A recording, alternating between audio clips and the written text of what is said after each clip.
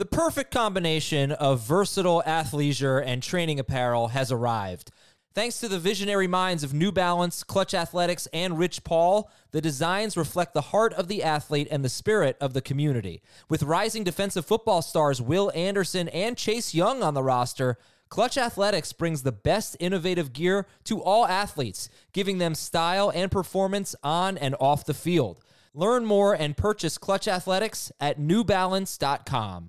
This is Fantasy Football Today from CBS Sports. On his way to the end zone. I tell you what, that was a spectacular play. It's time to dominate your fantasy league. What a play! Off to the races. Touchdown. Oh, he's done it again. Now here's some combination of Adam, Dave, Jamie, Heath, and Ben. Time to get into the NFL draft. Do we know already who the first three picks are going to be? Kind of seems that way, but maybe not. Maybe Justin Fields can kind of sneak his way in there and beat the San Francisco 49ers pick at third overall. Well, I'm Adam Azer. You know Dave Richer. Hey, Dave. What's up, Adam? That's Dave Richer. Everybody knows him. Emery Hunt is here. Emery Hunt. It's okay. So it's 10 a.m. locally for me. You're Central Time, right? And Emery, you're 9 a.m. No, I'm East Coast. Oh, you are? Okay, cool. Okay. So it's 10 a.m. How much film have you watched this morning? I watched a lot of film, and it's interesting because I watched Canadian prospects getting prepared for their combine and draft. So I'm always watching film. Wow. Yeah. I love that. Always. And you can follow Emery at FBall Game Plan. Tell us about your website. Tell us about how to find you and what you do. Hey, you can find me on footballgameplan.com, youtube.com/footballgameplan.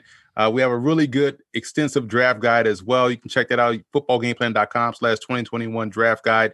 So we cover a lot of prospects, and that's what we do. We want to make sure the football fan stays informed, and that's whether it's, from X's and O's to scouting to game previews. We just like talking football no matter where it is, Canadian, American, women's tackle football, high school football. We cover it all.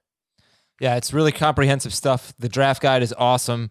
So check it all out, footballgameplan.com. And again, follow him at FBallGamePlan on Twitter. He's part of the CBS family. You're going to be hearing a lot from him. He's on FFT and 5 every week with me, breaking down prospects.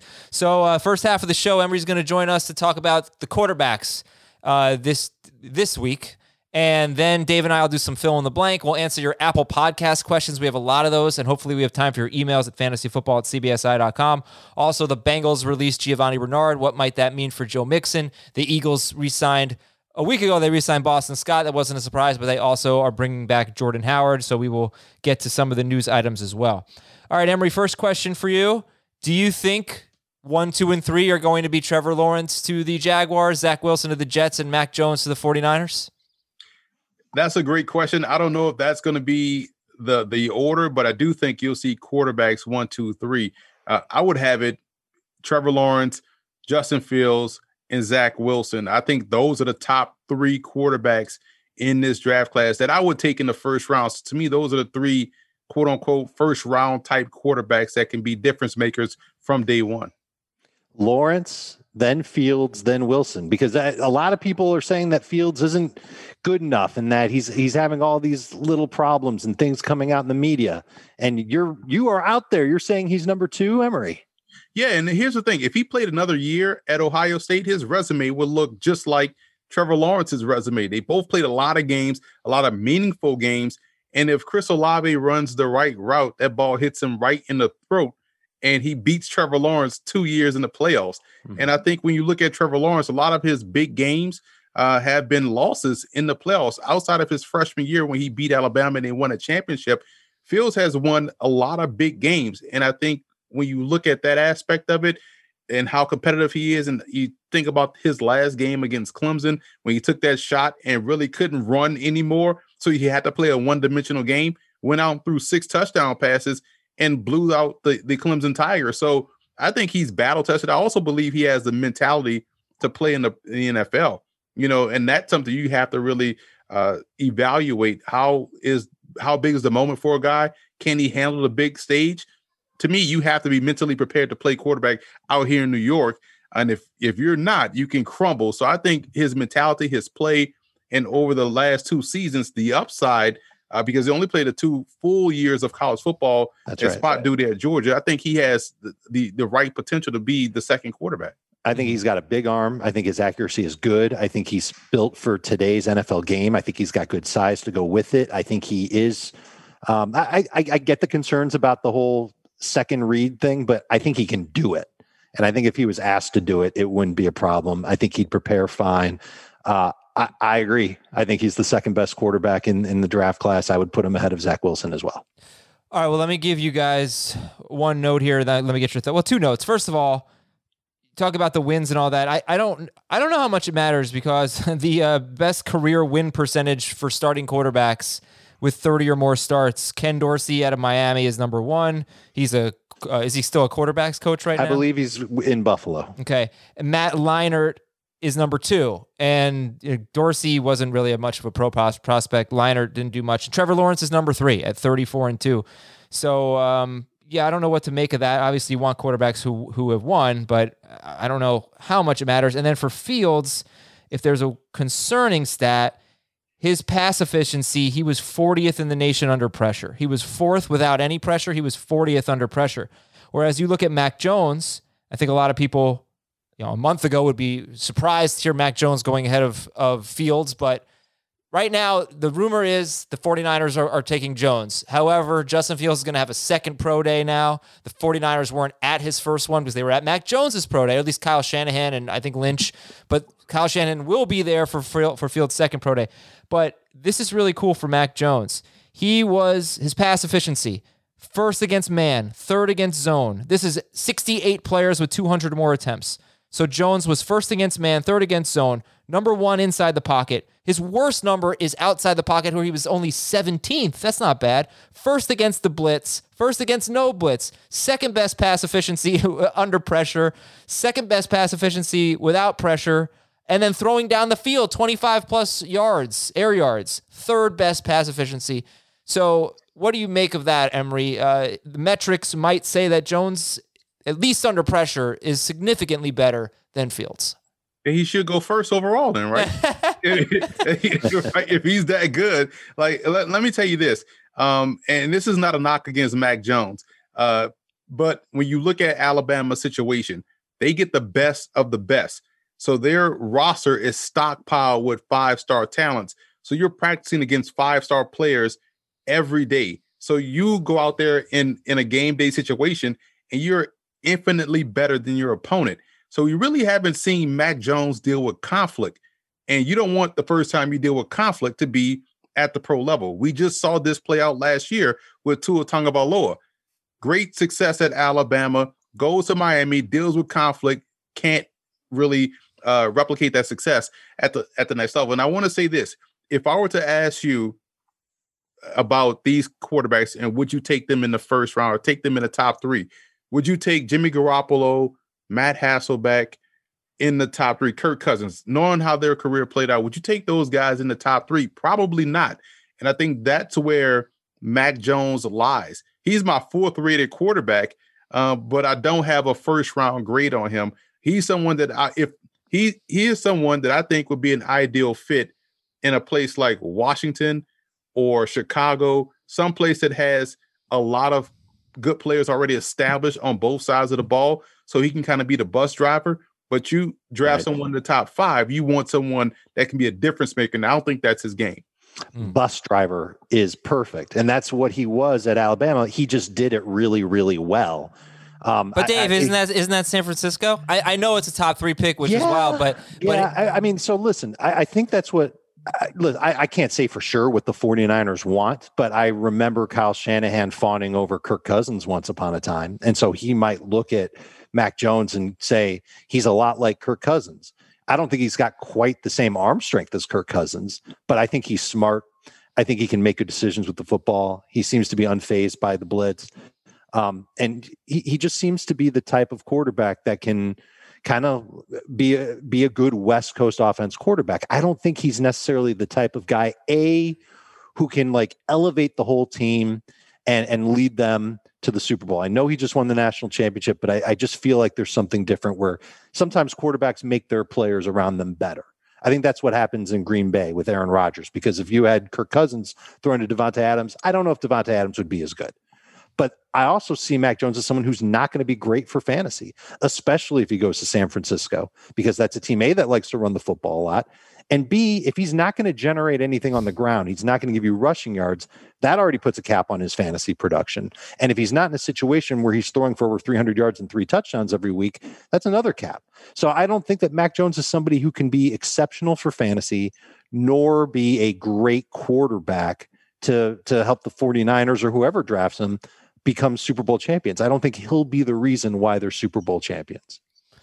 The 49ers quarterbacks, just looking at the last 4 years under Kyle Shanahan, a typical season might be something like 4,200 yards and 26 touchdowns, something like that. It's really not that bad, but when you take those numbers, expect that from a rookie. Let's say a hypothetical scenario where they take Mac Jones and he starts all 17 games. This is, of course, a 16-game pace of 4,200 yards, 26 touchdowns, something like that.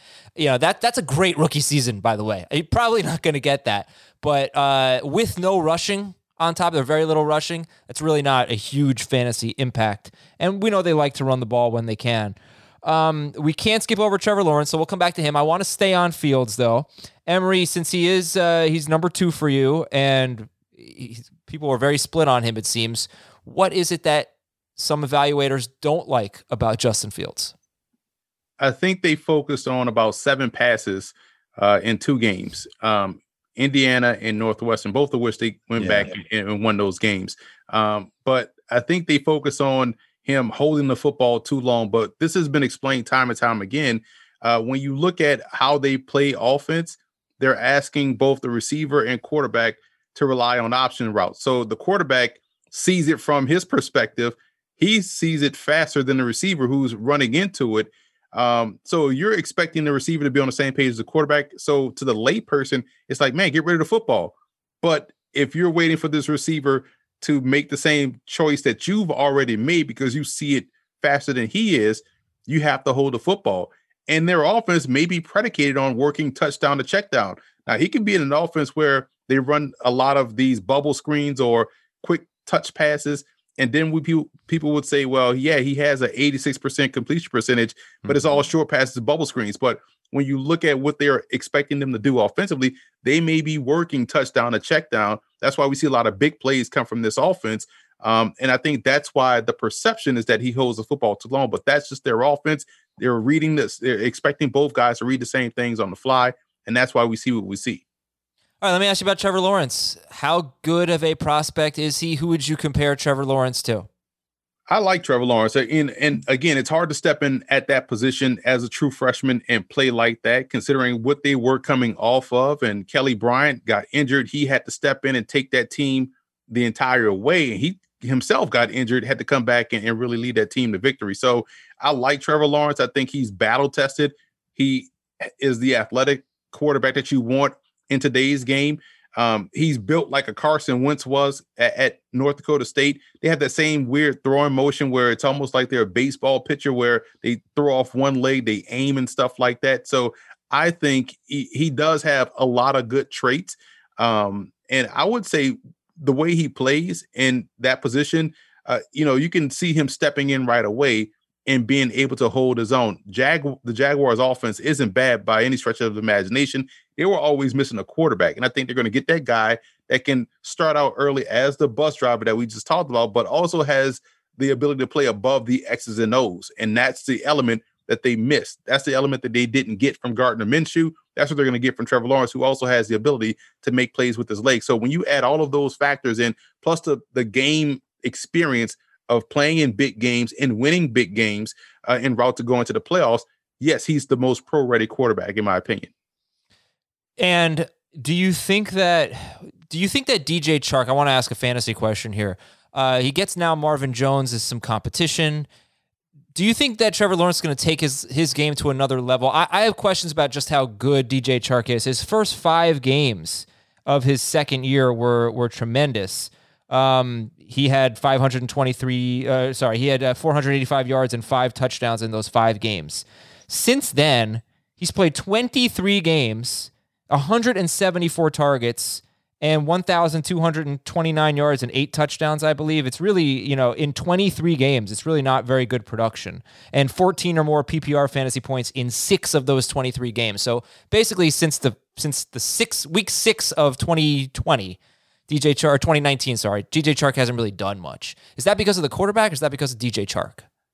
I think it's partly because of the quarterback. That's why when you look at situations, let's say like the Raiders that drafted Henry Ruggs, now you pair a deep threat up with a guy that doesn't throw deep, and so we just started to see Derek Carr do that. I think when you get someone like Trevor Lawrence, who's stable, who's consistent, and also who spreads the wealth a little bit, it changes how you cover, a receiver. He won't rely solely on one guy. So he'll spread the wealth, which changes how you cover that receiving core, which then opens up opportunities for everyone else to really eat and thrive. So I think you'll see the better version of DJ Chark and the other targets, because he doesn't lock in on one target. He spreads the wealth. He also is an athlete, so you got to worry about him running the football, which then creates certain bubbles in the passing game. So yes, I do think Chark's lack of consistent success was due to the fact that the quarterback was just highly inconsistent.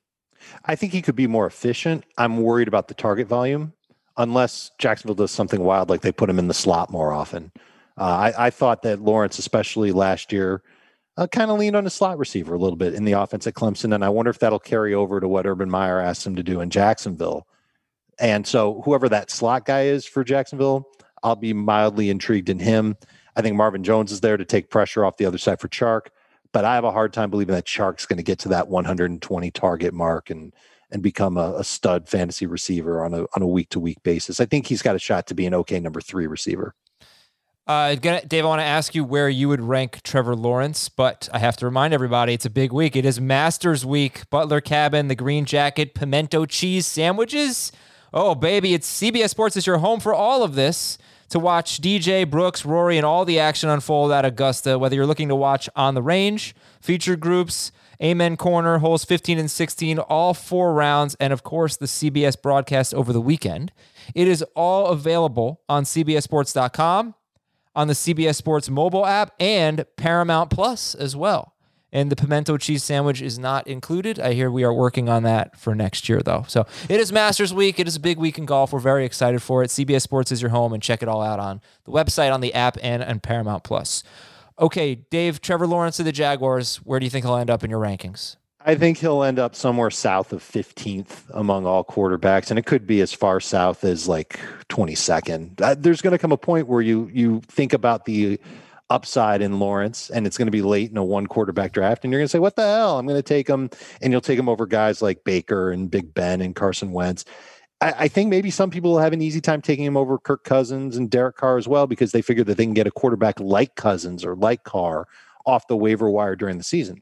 It'll be a little bit different in 2 quarterback leagues. I think some fantasy managers will go toward the more tried and true quarterback to be their second quarterback, or maybe their first quarterback if they wait on the position. They'll take Cousins and Carr and maybe even roll the dice on Carson Wentz. That'll probably be the deciding line for Trevor, whether or not you take him ahead of or behind Carson Wentz.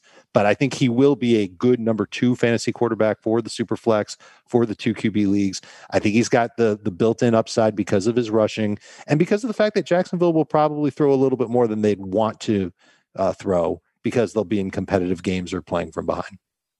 And to wrap it up on Trevor Lawrence, Emory, do you think we're looking at a superstar here? I think so. But judging by what we see right now in the NFL, I think we'll see a guy that's going to be a consistent Pro Bowl player in Jacksonville, because everything will be built around him for his success. And he's a good player. It's not like we're hyping up someone that isn't good. This is a legit good player going to a good situation where everything around him will be catered to his success. So yes, I do think he could be a superstar. Okay, talk to me about Zach Wilson. What do you see? You said that he's 3rd for you behind Lawrence and Fields, but those are the 3 players that you consider first-round talents. So tell me, what do you see when you look at Zach Wilson, who is likely going to the Jets? People will hear this name and think of it as a knock, but it's not when you think about the talent the dude was. But Johnny Manziel, if you look at what Johnny Manziel did that season in the SEC, ran for over 1,400 yards, was making ridiculous plays in the passing game. And I think Wilson has that same type of cachet. But Wilson, to me, is a more polished passer. It's not just kind of scramble around and be a YOLO guy like Manziel was, albeit he was a good one. But I think he's more in control of where he wants to go with the football. Now, granted, this dude had elite protection at the collegiate level, 3 NFL draft picks up front along that offensive line. 2, I have first-round grades on in Tristan Hodge and Brady Christensen, the tackle and guard. So, yes, he had a lot of help. Dax Milne is a fantastic receiver that's going to probably play a long time in the NFL, going to go late in the draft, but will be on an NFL roster. So he had a ton of help. But Wilson, to me, throws the best on the move. I think he's accurate on the move. I also love the fact that he is a gamer. Yes, they lost to Coastal Carolina, but he got them down the field in position to win that game on the last play of the game. Dax Milne, I believe it was, came up just a yard short from crossing the goal line. So, yeah, they didn't win, but it wasn't like they didn't have a shot. And I do think because we saw him healthy for the first time this season, play a full season healthy, juxtaposed to what he didn't do in 2019, yeah, you love the upside of this guy hoping that he can stay healthy, stay put together, and continue to build on what he did this year. So it's not an anomaly. The anomaly was the fact that he wasn't healthy in 2019. But you go back and watch that USC game, I thought he played well there. They got the upset against a major team. So he has played some big-time football while out there in Provo. We just hadn't seen it consistently because he hadn't been healthy. So that the health is a concern. He broke his right thumb in September of 2019. Surgery on his right shoulder. That's his throwing shoulder in January 2019. I don't know if he missed anything in 2018. But those would be some slight concerns. I feel like maybe, what do you think of his body? I've got a couple of follow-ups for you, Emory. The first one is, what do you think of his body? Do you think it can handle the physical pounding as a versatile two-way quarterback tends to have? He has to become more judicious in when he decides to run over somebody. You can't be out there like Herschel Walker when you built like the lowercase L. You can't do that, right? You can't. There's no 18 or 19-year-old dudes out there that you just run over at the pro level. I think he suffers from a little bit of Mike Vick syndrome in that regard. Like, you have to know when to slide, when to get out of bounds, when not to take the hit. You see good quarterbacks tend to do that, that have been able to sustain success as a runner. So I do feel as though he can hold up physically, but he has to know when to let a play die, when to get out of bounds, and pick your spots to run over guys when you need a first down or when you're right there at the pylon. Everywhere else, just slide, live the play down, and you could last long. Play a little bit smarter when you run off with the football. The second question is, how do you think he did when the pressure was on? I felt like he left pockets maybe a little too early, maybe was rattled even from mild pressure, much less heavy pressure. Just your thoughts on how he did with that. Yeah, he didn't do too well with that because, again, think about it. You look at someone that had elite protection. Yep. So he never saw pressure. So when he did, it kind of threw him off. Think about this. There was one play in particular in the Coastal Carolina game. It was early in the game, or maybe in the second quarter. It was 4th and 1. They went for it, and they ran play action. He had a wide open guy staring him in the face right underneath, but he bailed that clean pocket and tried a more difficult throw down the field toward the sideline where he didn't give the receiver a chance. And so you wonder, why would you vacate a clean pocket? Why would you not see the guy staring you right in the face that would easily have converted the first down? And why would you take the more difficult throw? And a lot of it has to do with how you handle pressure situations. Not necessarily pressure from the defense. So you wonder about those things, but I think those things can work itself out with more reps. And the ace in the hole he has is his athleticism. So if he's facing pressure, he can get out of dodge and make you pay, which could then alleviate a lot of the pressure. So I think we'll see him get better in that regard as we see him play more games. Wilson rushed for 254 yards last year. So he's not Justin Fields or something like that, but he's mobile. And that's, 221 yards as a freshman, or in 2018, 167, 2019. And then he played 3 extra games in 2020 compared to just 9 in his first 2 seasons. Each of his first 2 seasons had 254 rushing yards. Dave, any more questions about Zach Wilson, or should we move on? Let's move on. Okay. I asked you this on FFT and 5, Emory. Trey Lance, is he the next Josh Allen? Is that a fair comparison? It could be fair. And he's my 5th quarterback. And I like Trey Lance, the tools, the prospect. but I worry about Trey Lance's experience. Just last year or 2 years or last year, we saw people complain about Dwayne Haskins' lack of game experience. And this was a guy that was a Heisman finalist, set Big Ten and NCAA records. And yet we were worried about his lack of game experience. Fast forward to this year, and we forgot all of that. And now we're ready to put a guy that has 15 games of experience coming from the FCS level in an offense where they predominantly ran the football, and one way he didn't play well in the playoffs in 2019. And his one game this year was kind of okay and average from a passing perspective. So what are we doing? I do think he is a guy that is a toolsy guy. He's a more situation specific player, in my opinion. So yes, if I'm Atlanta, if I'm Washington, who is all in on a guy that at 38 years old has never had a winning record anywhere he's been a starter, you could let that guy play and then, let Trey Lance slowly work himself into the lineup in year 2.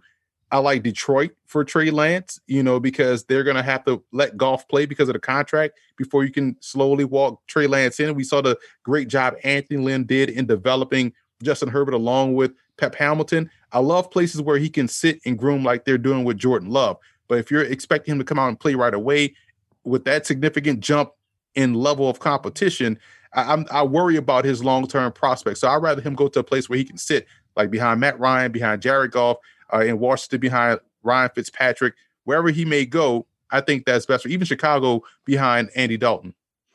Okay. I get that completely. Adam, I think he's got the most upside of any quarterback not named Trevor Lawrence in the draft. I think he's got the potential to be outstanding. I think landing spot is going to be huge.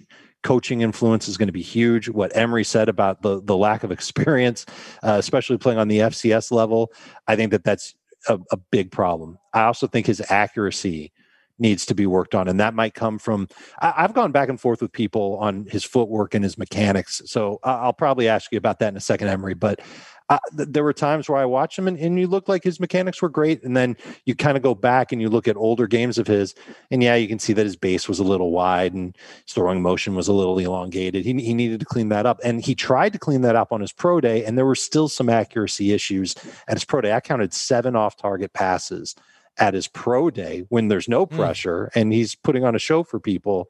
That was a little concerning, but the physical tools are great. He seems like a smart kid. I'm thinking the Patriots could be an interesting place for him to land, where he can sit for a year behind Cam Newton, and then he could come in and play starting in 2022, have a good offense around him that he's comfortable with. But he shouldn't be rushed onto the field unless he goes into camp and the offseason program and he's just ready and he's a wonderkind and he just gets it. And we won't know that, and the coaches won't know that until they actually get him in. I'm curious, Emory, footwork, mechanics for Trey Lance, you think they're good, or you think there's work to be done? No, I think you're dead on. I think there's work to be done. And to me, comparison from a prospect standpoint, he's on that same plane with DeShone Kizer and Jordan Love. From how they throw physically, man, they could throw the football anywhere they want to on the field. Footwork has been inconsistent for both guys, and the accuracy was inconsistent for more so Jordan Love as opposed to Kizer at Notre Dame. And I like Kizer as a prospect. And same with him. He had to go to a situation where he should have been groomed and developed. That's the risk you take when guys come out early. And Kizer was of that because you saw the potential, but you just didn't get the chance to really hone it in and develop. Love is getting that opportunity. And I think Lance will get that opportunity because unlike Love, Lance will get to play a lot in the preseason wherever he goes, which is going to be huge. But you're right. The footwork, the mechanics has to be consistent. They have to become consistent. And the luxury of playing at a school like North Dakota State, which is like the Alabama of the FCS, you tend to be better than everybody you go out there and face. And if you're dominating at the line of scrimmage and running the football, you don't have to throw the football. So he didn't get the amount of what they call 10,000 hours of reps. I think that's what he needs. That's why I want to see him go to a place where he can sit and also play a lot in the preseason. Okay, so it looks like your top 5 is Lawrence, Fields, Wilson, Jones, Lance. And then tell me about some of the quarterbacks you have after those 5 and how good they could be, I guess. Yeah, these are more upside type players, guys that I think are ideal QB2s, but that do have a pathway to QB1. You look at a Jamie Newman, who should have probably played this year, but I completely understand why he didn't, and not going to fault him for that. But we lost a year of development out there on the field. So I think Jamie Newman has the makeup to play in today's game. I also look at someone like Kellen Mond, who played a lot of football in a pro-style offense with pro-style coaching with Jimbo Fisher, who does a great job in developing quarterbacks. So I think he's more apt to step in right away if you need a rookie to step in because he's played a lot. You look at a sleeper, in Donald Hammond III out of Air Force, someone that can go in and, develop, because this is a guy at 6'2", 220, was a triple option quarterback at Air Force, but threw the football extremely well. So he's someone that you probably can get late in the draft, stash him on your roster and work with him, and he has a trackway. So those guys I feel like are on the right track toward the pro starting position. You look at Kyle Trask, and I like what he did this year. But Trask to me is a little bit outdated. He's more Matt Schaub than anything. And so if this was like 98 to 2003, he'd be a first round pick, but you have to be able to move in today's game. Felipe Franks is another toolsy guy, but so inconsistent, and that's someone you kind of take a chance on. If you didn't get Zach Wilson and you like that style, Ian Book would be the next in line, because Ian Book got better this year. From a passing perspective, we know he's a good athlete. We know he's able to make things happen and create, which is key in today's game. So if you're in San Francisco and you didn't get a chance to take Zach Wilson, and let's say they trade up, takes up a position player, Ian Book would be another one of these ideal fits in Shanahan's offense. I think he throws well on the move. He can create. He's mobile. And I thought he improved this year juxtaposed to last year. He gave them a chance in every game, won that big game against Clemson, where he had to make some throws in the fourth quarter, bring them back down the field. So we saw him get better, juxtaposed to 2019, where he looked terrible in the playoffs. So I like the growth that Ian Book make. That's one of the true sleepers that I would take and trust to develop and move forward with if you're looking for a starter outside of day one. So what's the difference between Mac Jones and Kyle Trask? Athleticism. And I think Mac Jones consistently accurate. His placement is consistent. Trask placement is all over the place. Like you hear the term hospital balls, where guys are going across the middle of the field and have to reach up and reach back and get smacked in the process. That's Kyle Trask. Like his placement was good early on. Like when you watch him against Ole Miss, you're like, man, he really is putting the ball where it needs to be. But as the season went on, his placement got a little bit more scattershot. Mac Jones's placement is consistent. That's why you see so many catch and run plays from Alabama wide receivers, because he's hitting them in the right spot. They ain't got to break stride, and they're going, to the house because of their game breaking speed. And his deep ball accuracy is way better than Kyle Trask. Mm-hmm. Well, and Trask is one of the older prospects at the quarterback position. What's the hardest hit you've ever taken in a game, Emory? I would probably say I would have to go back to junior high, because that was the only concussion I ever had. I was returning a kick and I got blindsided, and I laid there for about 3 seconds before I realized what was going on. I got up and everything looked like it was on an angle. I was like, man, this is weird. And so in true, early 90s fashion, coach put me right back in the game. But I didn't realize that afterwards that was the only time I felt like I had a concussion. But that would be the hardest hit because I didn't see it coming. But from that point, best believe my head was on a swivel in high school and college. So I would have to go back that far to say that was the hardest hit I ever took. Well, that does not sound fun, but it was great talking quarterbacks with you. We really appreciate it. We'll have you back on to talk about some other positions as we get closer to the NFL draft. Get back to Belgium Professional Football League or something and scout some new players for us. Will do, man. I appreciate you guys as always having me on. All right, Good talking to you, Emory. We're going to take a break here. That's Emory Hunt again. Follow him on Twitter at FBallGamePlan. Go to footballgameplan.com. We'll take a break on fantasy football today. We'll come back, talk about the news, and do some fill in the blank and answer your Apple Podcast questions. What's up, everyone? I want to tell you about a car that you are going to love. Check it out. The all-new Hyundai 2024 Santa Fe is equipped with everything you need to break free from the dull work week and embark on an adventurous weekend with your family.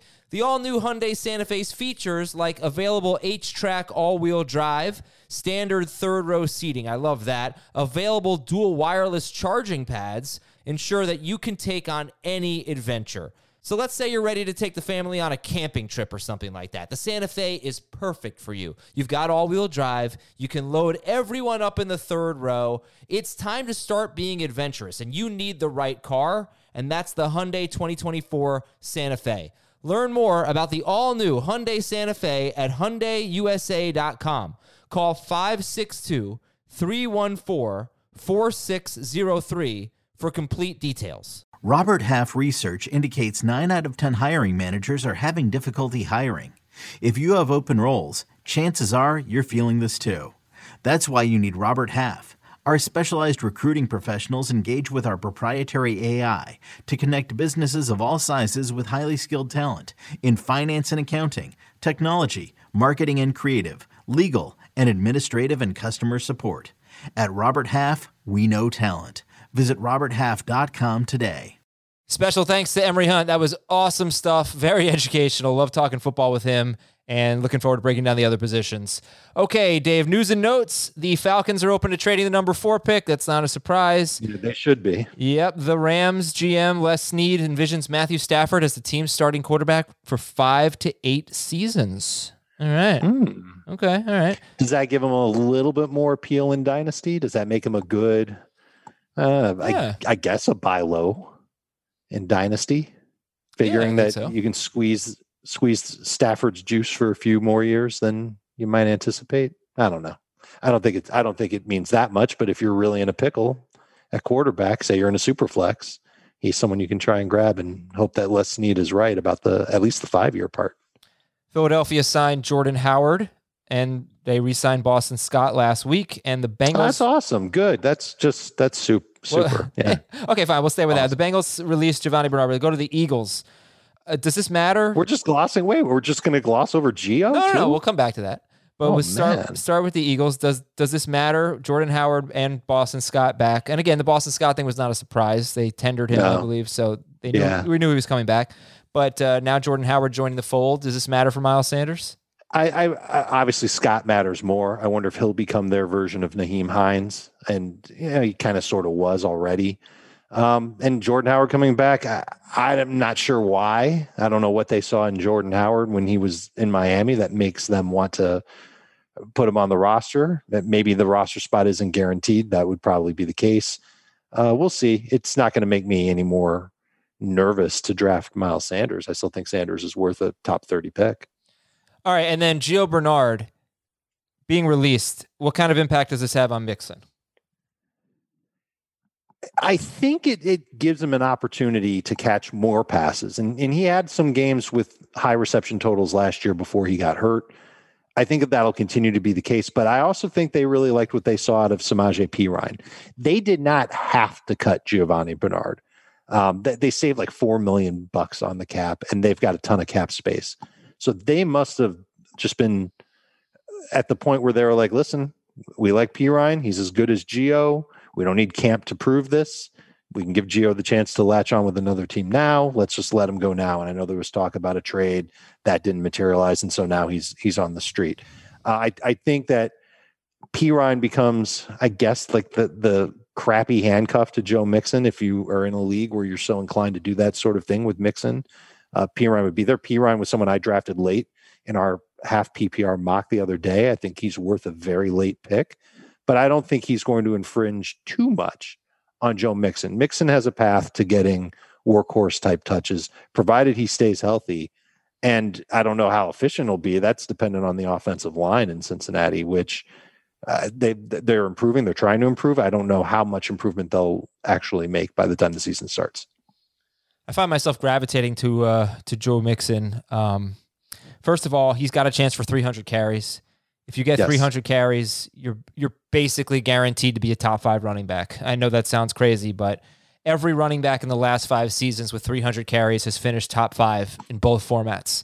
LeGarrette Blount had 299 carries in 2016, and he was number 7 in non-PPR, number 9 in PPR. So it's possible to be 300 carry guy and not finish top 5, or at least a 299 carry guy. But other than that, every running back in the last 5 seasons with 300 carries has finished top 5 in both formats. And if you want to throw half PPR in there, all 3 formats. So there's that. And he was actually on pace for more than 50 catches last year. He was on pace for 56 catches, and that was with Giovanni Bernard. They had sort of phased Gio out of the passing game, it seemed, before Mixon's injury. Bernard had 12 of his 16 catches in the first 6 games that Mixon played. Bernard had 12 catches in the first 3 games, and then 4 in the last 3 games.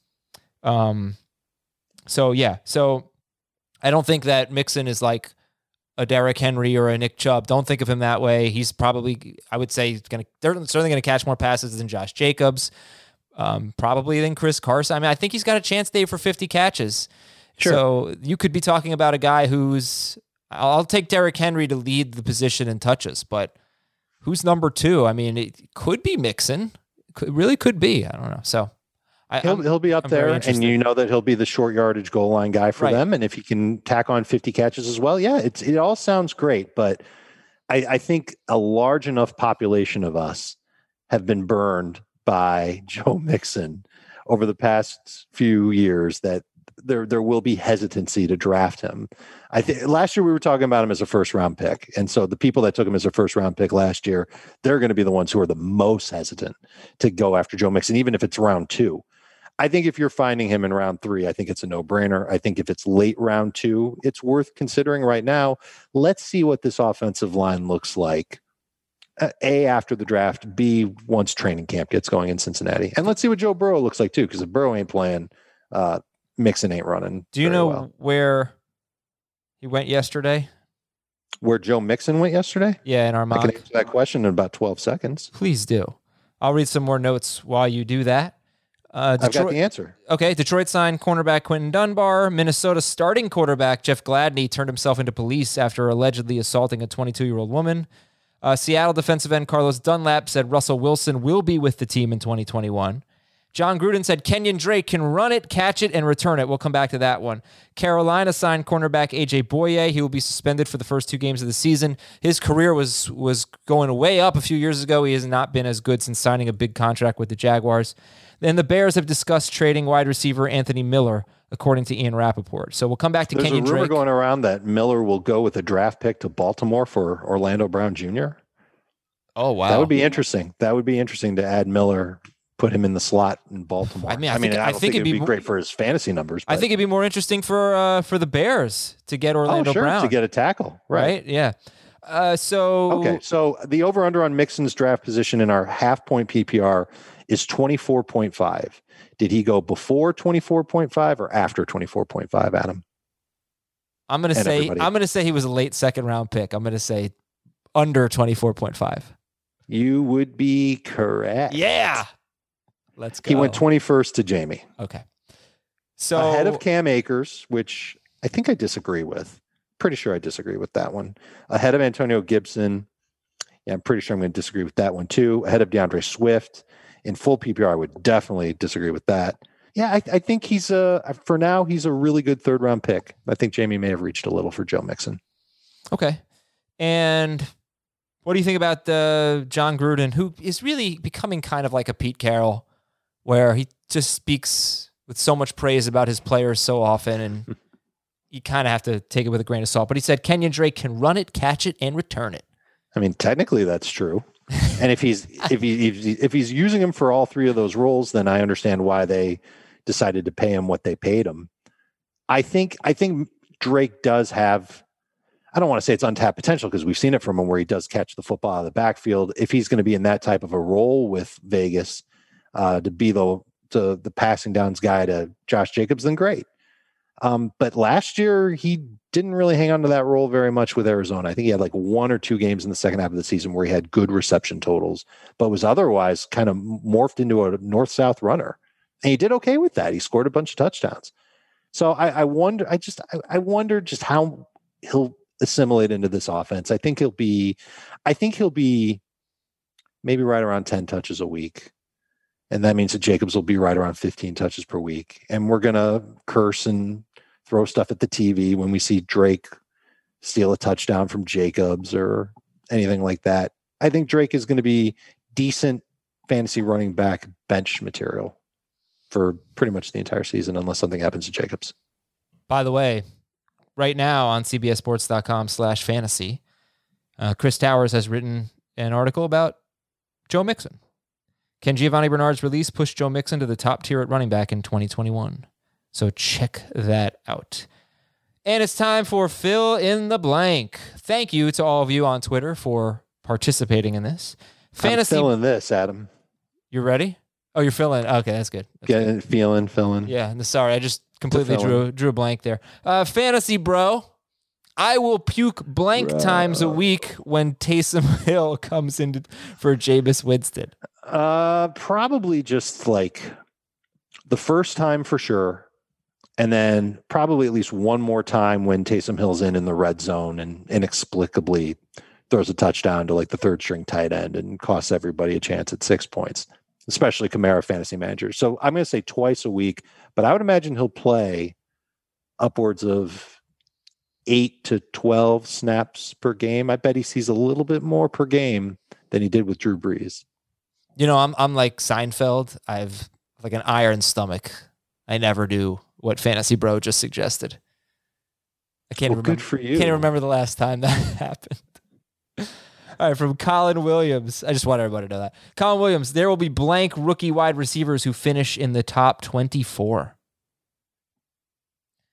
Will there even be one? I will say, I'll say that yes. One gets in there.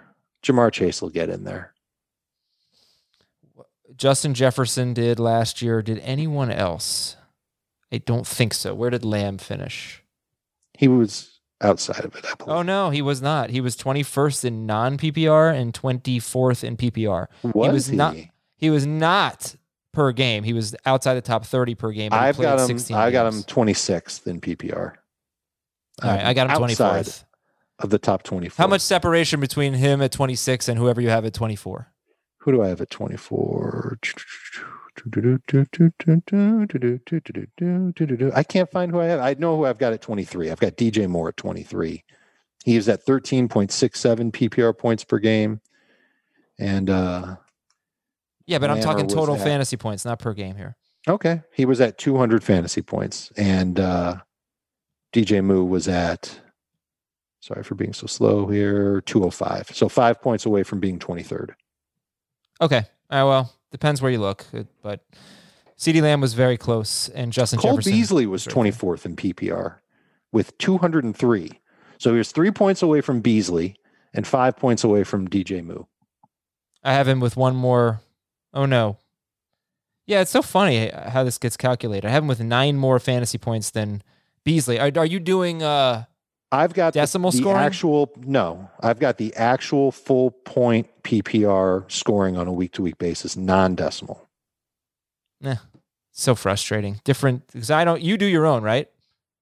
Well, I mean, this is what they scored in a PPR league on a week-to-week basis. You take what they got in each week, you add it together at the end. That's how many fantasy points they scored. Okay, because I'm not taking their year-to-date totals, dividing their yardage by 10. I understand. And then multiplying their touchdowns by 6 and then, adding in how many catches they have. That's not the right way. Well, that should come up with the same number, right? And then you subtract fumbles. No, it absolutely shouldn't, because there are games where, CeeDee Lamb gets 99 yards. That's only 9 points. Then you're not doing decimal scoring. You're right. I'm not doing decimal scoring. Well, I am doing decimal scoring. So that's why CeeDee Lamb could be is 24. Okay. So yeah. Well, mystery solved. Yeah, and when decimal scoring becomes the norm, A, we're going to throw a party, and B, it is totally the norm. I don't know if it is. I don't know. We could look that up and see how many leagues on CBS use decimal scoring. People can also write us on Twitter at Adam Aizer, at Dave Richard. Go ahead. Why don't you do it? I don't use decimal. Do a Twitter poll. All right, I will. Yeah, do a Twitter poll. All right, from Darth Brady. Big news, everybody. I have started watching the entire Star Wars series.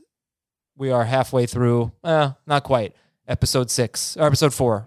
So I'll have a report for you in about 6 months when we finish. Darth Brady. By August, DK Metcalf's ADP will be blank. Maybe wide receiver 10. Maybe the ADP of like 27, 28, somewhere in that range. He'll be popular, there's no doubt. You don't think second round? You think third round? I think he could get into the second round in some drafts. I think it depends on the draft. Okay. From Al Williams, there will be blank players taken in the first round in average draft position that are not running backs. Blank non-running backs in the first round. 3. And they are? ADP, Adams, Hill, Kelsey. He thinks Mahomes will be a first-round pick. No, I don't think so. I don't think there's going to be a first-round quarterback in ADP this year. From Daniel Haas, the team with the most players, this is fun. The team with the most players to finish top 20 at their position in the 2021 season will be blank. I mean, Kansas City is the safest bet. Mahomes, Edwards-Helaire, Hill. No, they're McCall not, Hardman. though. Because top 20 is such a low bar for quarterback and tight end. So I'm going to go with Dallas.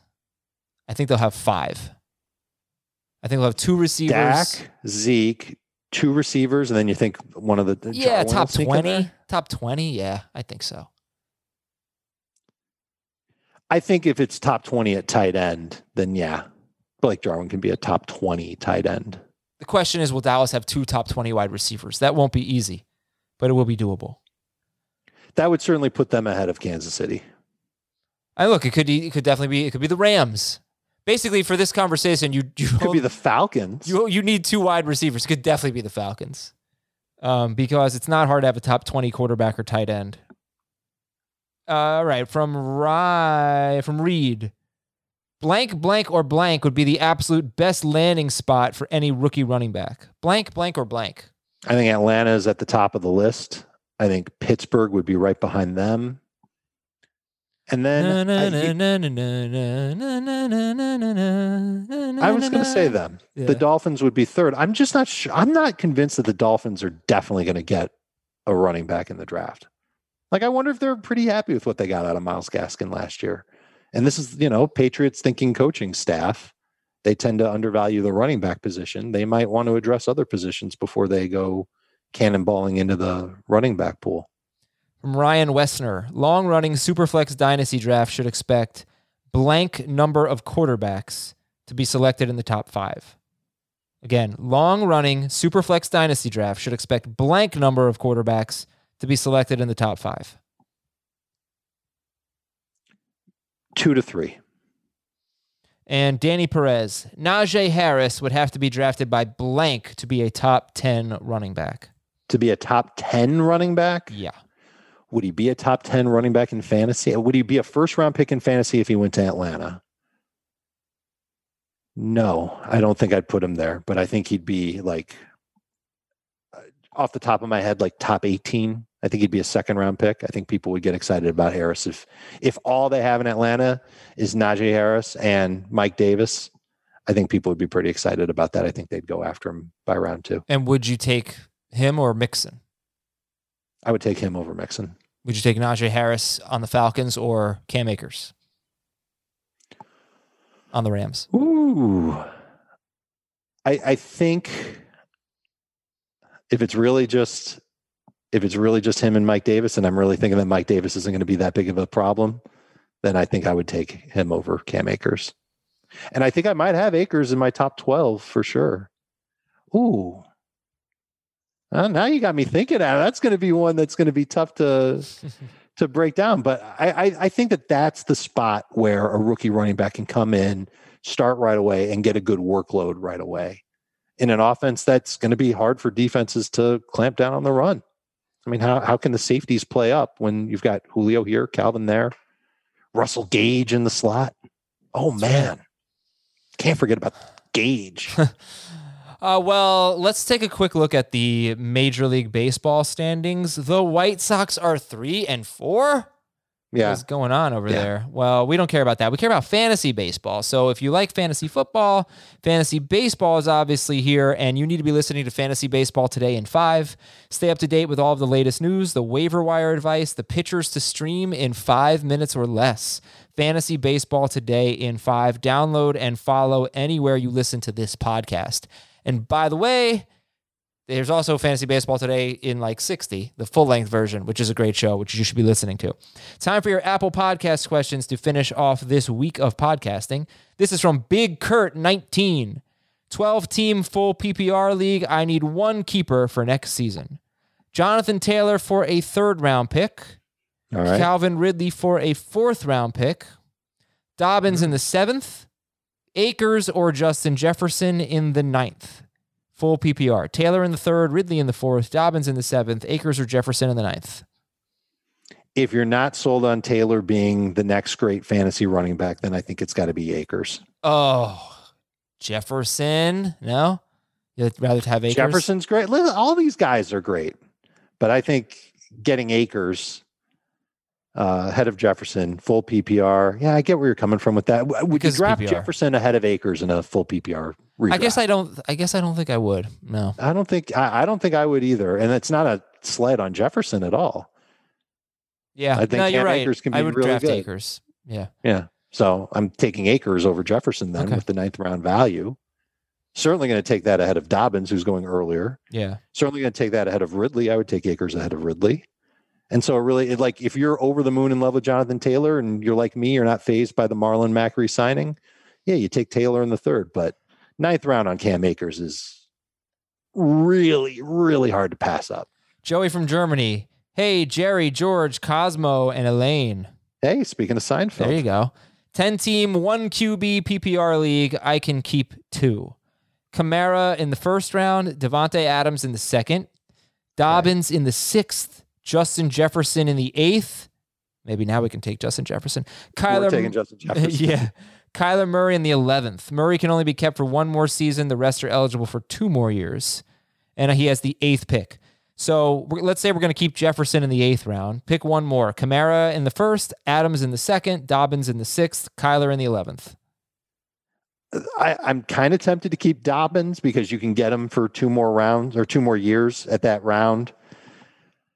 But in a 10-team league, if you're picking 8th, you probably don't have a shot at getting Alvin Kamara again. It's a PPR league. I think Kamara can be really good again, even without Drew Brees at quarterback. I think I would lean toward Kamara, just getting the superstar with your 1st round pick that you wouldn't be able to get otherwise. So Kamara and Jefferson would be who I'd take. Jake from Washington. After 9 years of running my league, I'm getting rid of the kicker position and adding a super flex spot. That's the way to make it more fun. Yeah. Can you address how you should approach a draft with a super flex, please? No one has ever played with one before. It's a 2 receiver league, 2 running backs and a flex, and now a super flex. So what do you think? If the scoring really favors quarterbacks, people are going to fill that spot with a quarterback, and that'll push up quarterbacks in the draft. It'll make you want to go and select a quarterback a lot earlier than you might initially intend. This is the type of draft where you will see Patrick Mahomes go in the first. I didn't say Patrick Mahomes. Patrick Mahomes in the 1st round, Josh Allen 2nd round. All the top quarterbacks. I think you're getting 4 quarterbacks in the 1st round. You might. It really comes down to how people feel about it. Depends what the scoring is. You're right. Allen will probably be a 1st round pick too. Let me see our latest Superflex draft.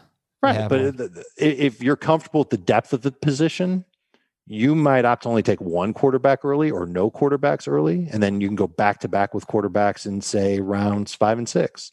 And you'll get okay starters, but you'll also have good players to other positions. Yeah, it's just like any other league, Adam. Like what the scoring system is very important. It's just something that you've got to know before you go in.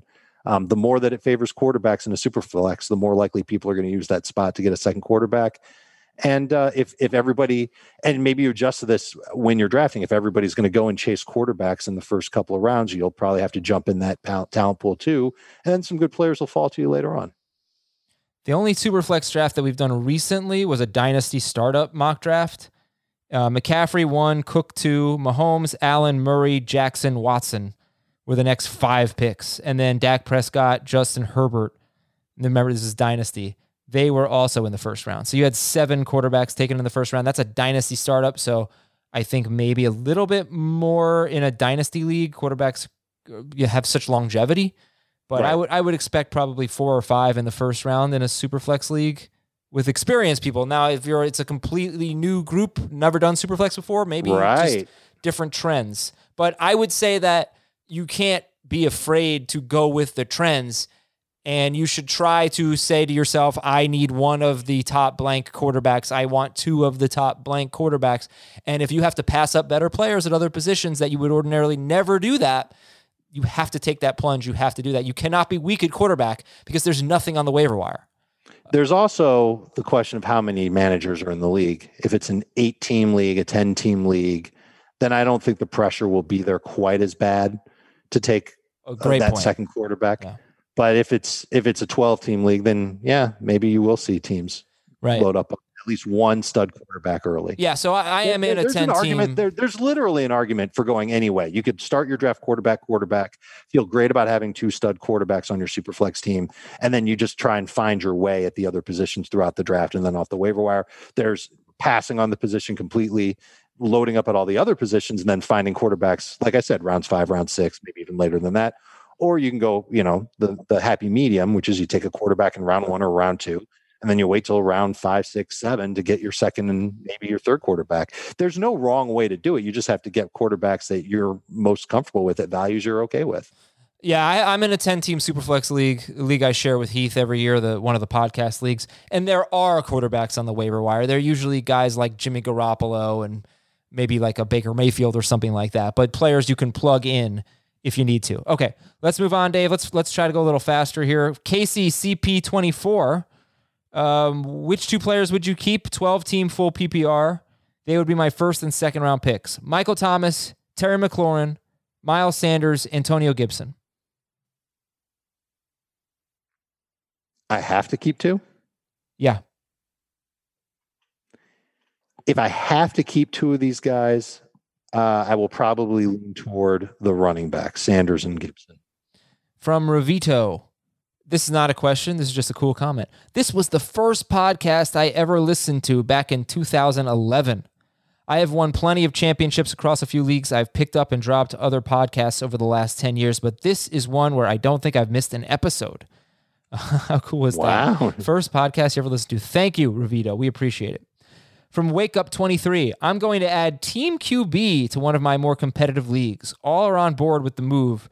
Just curious if you guys have played in leagues that are Team QB. Either way, do you have any thoughts? And Dave, I've never played in a Team QB league. We've got this very deep office league. It's usually got anywhere between 20 and 30 teams, and we use Team QB for that. I think it's fine. I think it changes the dynamic a little bit, especially when you look at a team like New Orleans that theoretically will use multiple quarterbacks in the same game. It makes them a little bit more valuable. A lot. How much more valuable? Are they a top? They're probably 5 closer pick? to a top. They're closer to a top 10 team QB than they would be separate. Like, we're not taking Winston or Hill as top 15 quarterbacks right now because one will take away numbers from the other, unless the Saints decide to go with one guy all the time. End of story. So they'll be popular because you don't have to worry about who the quarterback is. You're just taking it on the team. I'm wondering if that's ever going to happen to running backs, where we just get to a point where we're drafting team running backs. Oh, no. That would suck up the drafts. Your drafts aren't going to be nearly as deep if that happens, but then you don't have to worry about, I got to get the backup for this guy, or, this team's going to use 3 running backs from week to week. I'm not going to touch that team's running backs. Well, now suddenly if you've got team RBs, awful. You've got, you've got to awful. Don't even put it out don't even put it out there, Dave. But that's fine. And trust me, I don't think I would like it that way either. A lot of the fun of fantasy is to go and have the backup running back, but the team quarterback is kind of the same concept. Well, I think the team quarterback is guarding against quarterback gets hurt in the middle of a game. And that could obviously happen with a running back too. But for some reason, it just feels different with a quarterback. People hate that. It's the highest scoring position. So it's guarding against the injury. But it's also, team drafts a rookie and you take the San Francisco team quarterback or something like that. There's that aspect of it too. All right. From Core 2186. Who has more value in PPR with Sam Darnold? DJ Moore or Robbie Anderson? Probably still DJ Moore. I would draft him first ahead of Anderson. And finally from Alf878. Hey, Alf? Ted, yeah. Ted, Carl, Jim, and Greeny. Standard League draft. After last season, I'm starting to think Dalvin Cook, Derrick Henry, and Jonathan Taylor are better first-round picks than Kamara, Barkley, Adams, and Kelsey in our old-fashioned standard scoring league. Am I crazy to like all of them in the top 5? Dalvin Cook, Derrick Henry, and Jonathan Taylor over Kamara, Barkley, Adams, and Kelsey?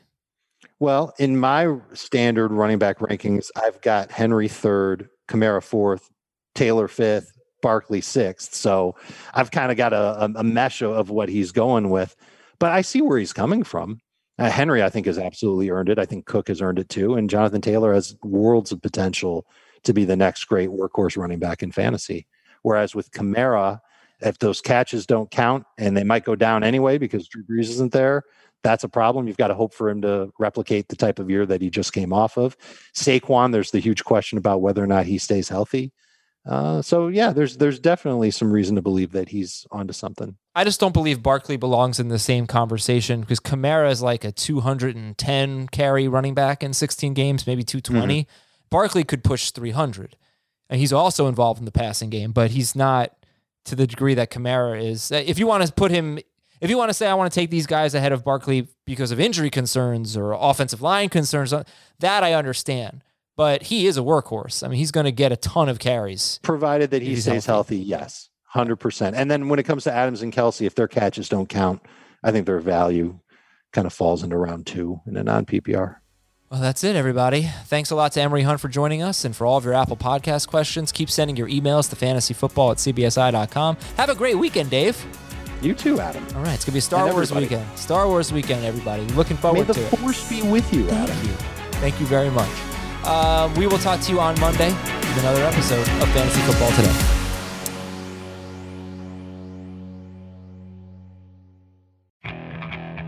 Okay, picture this.